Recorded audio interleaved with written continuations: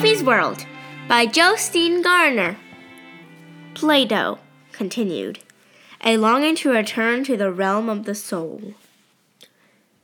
True knowledge. I'm sure you've been following me, Sophie dear, but you may be wondering whether Plato was being serious. Did he really believe that forms like these actually existed in a completely different reality? He probably didn't believe it literally in the same way for all his life, but in some of his dialogues, that is certainly how he means to be understood. Let us try to follow his train of thought. A philosopher, as we have seen, tries to grasp something that is eternal and immutable. It would serve no purpose, for instance, to write a philosophic treatise on the existence of a particular soap bubble. Partly because one would hardly have time to study it in depth before it burst, and partly before it would probably be rather difficult to find a market for a philosophic treatise on something nobody has ever seen and which only existed for 5 seconds. Plato believed that everything we see around us in nature, everything tangible, can be likened to a soap bubble, since nothing that exists in the world of the senses is lasting. We know, of course, that sooner or later every human being and every animal will die and decompose. Even a block of marble changes and gradually disintegrates. The Acropolis is falling into ruin, Sophie. It is a scandal, but that's the way it is. Plato's point is that we can never have true knowledge of anything that is in a constant state of change. We can only have opinions about things that belong to the world of the senses, tangible things. We can only have true knowledge of things that can be understood with our reason. All right, Sophie, I'll explain it more clearly. A gingerbread man can be so lopsided after all that baking that it can be quite hard to see what it is meant to be. But having seen dozens of gingerbread men that were more or less successful, I can be pretty sure what the cookie mold was like. I can guess, even though I've never seen it.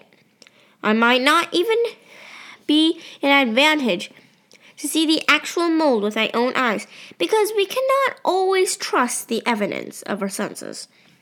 The faculty of vision can vary from person to person. On the other hand, we can rely on what our reason tells us because it is the same for everyone. If you're sitting in a classroom with 30 other pupils and the teacher asks the class which color of the rainbow is the prettiest, he will probably get a lot of different answers. But if he asks what 8 times 3 is, the whole class will, we hope, give the same answer. Because now reason is speaking, and reason is, in a way, the direct opposite of thinking so or feeling. We could say that reason is eternal and universal precisely because it only expresses eternal and universal states. Plato found mathematics very absorbing because mathematical states never change. They are therefore states we can have true knowledge of. But here's an example. Imagine you find a round pine cone out of the woods. Perhaps you say to think it looks completely round, whereas Joanna insists it is a bit flattened on one side. Then you start arguing about it. But you cannot have true knowledge of anything you can perceive with your eyes. On the other hand, you can say with absolute certainty that the sum of the angles in a circle is 330 degrees. In this case, you would be talking about an ideal circle, which might not exist in the physical world, but which you can clearly visualize. You are dealing with the hidden gingerbread mold and not with the particular cookie on the kitchen table. In short, we can only have inexact conceptions of things we perceive with our senses.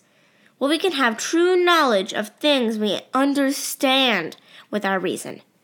The sum of the angles in a triangle will remain 180 degrees to the end of time. And similarly, the idea horse will walk on 4 legs even if all horses in the sensory world break a leg. An immortal soul. As I explained, Plato believed that reality is divided into two regions. One region is the world of senses, about which we can only have approximate or incomplete knowledge by using our 5 approximate or incomplete senses. In this sensory world, everything flows and nothing is permanent. Nothing in the sensory world is. There are only things that come to be and pass away. The other region is the world of ideas, about which we can have true knowledge by using our reason. This world of ideas cannot be perceived by senses, but the idea or forms are eternal and immutable. According to Plato, man is a dual creature. We have a body that flows, is inseparably bound to the world of the senses, and is subject to the same fate as everything else in the world, a soap bubble, for example. All our senses are based on the body and are consequently unreliable. But we also have an immortal soul, and this soul is the realm of reason. And not being physical, the soul can't survey the world of ideas. But that's not all, Sophie. It's not all! Plato also believed that the soul existed before it inhabited the body. It was lying on a shelf in the closet with all the cookie molds. But as soon as a soul wakes up in a human body, it has forgotten all the perfect ideas. Then something starts to happen. In fact, a wondrous process begins. As a human being discovers the various forms in the natural world, a vague recollection stirs in his soul. He sees a horse, but an imperfect horse, a gingerbread horse. The sight of it is sufficient to awaken in the soul a faint recollection of the perfect horse, which is the soul once saw in the world of ideas, and this stirs the soul with a yearning to return to its true realm. Plato calls this yearning eros, which means love. The soul then experiences a longing to return to its true origin. From now on, the body and the whole sensory world is experienced as imperfect and insignificant. The soul yearns to fly home on the wings of love to the world of ideas. It longs to be freed from the chains of the body.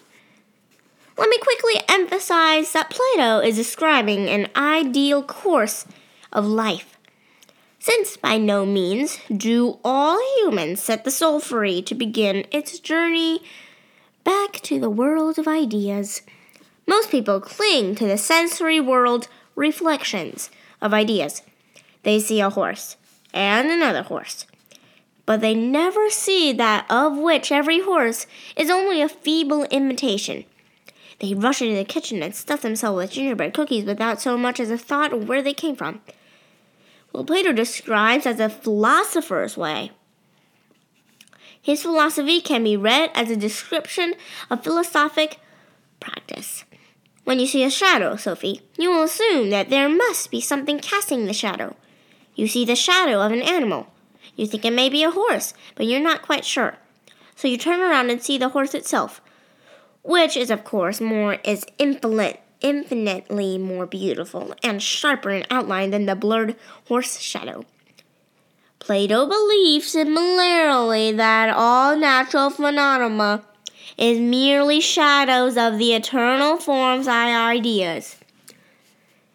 But most people are content with a life among shadows. They give no thought to what is casting the shadows. They think shadows are all there, never realizing even that they are, in fact, shadows. And thus they pay no heed to the immortality of their own soul.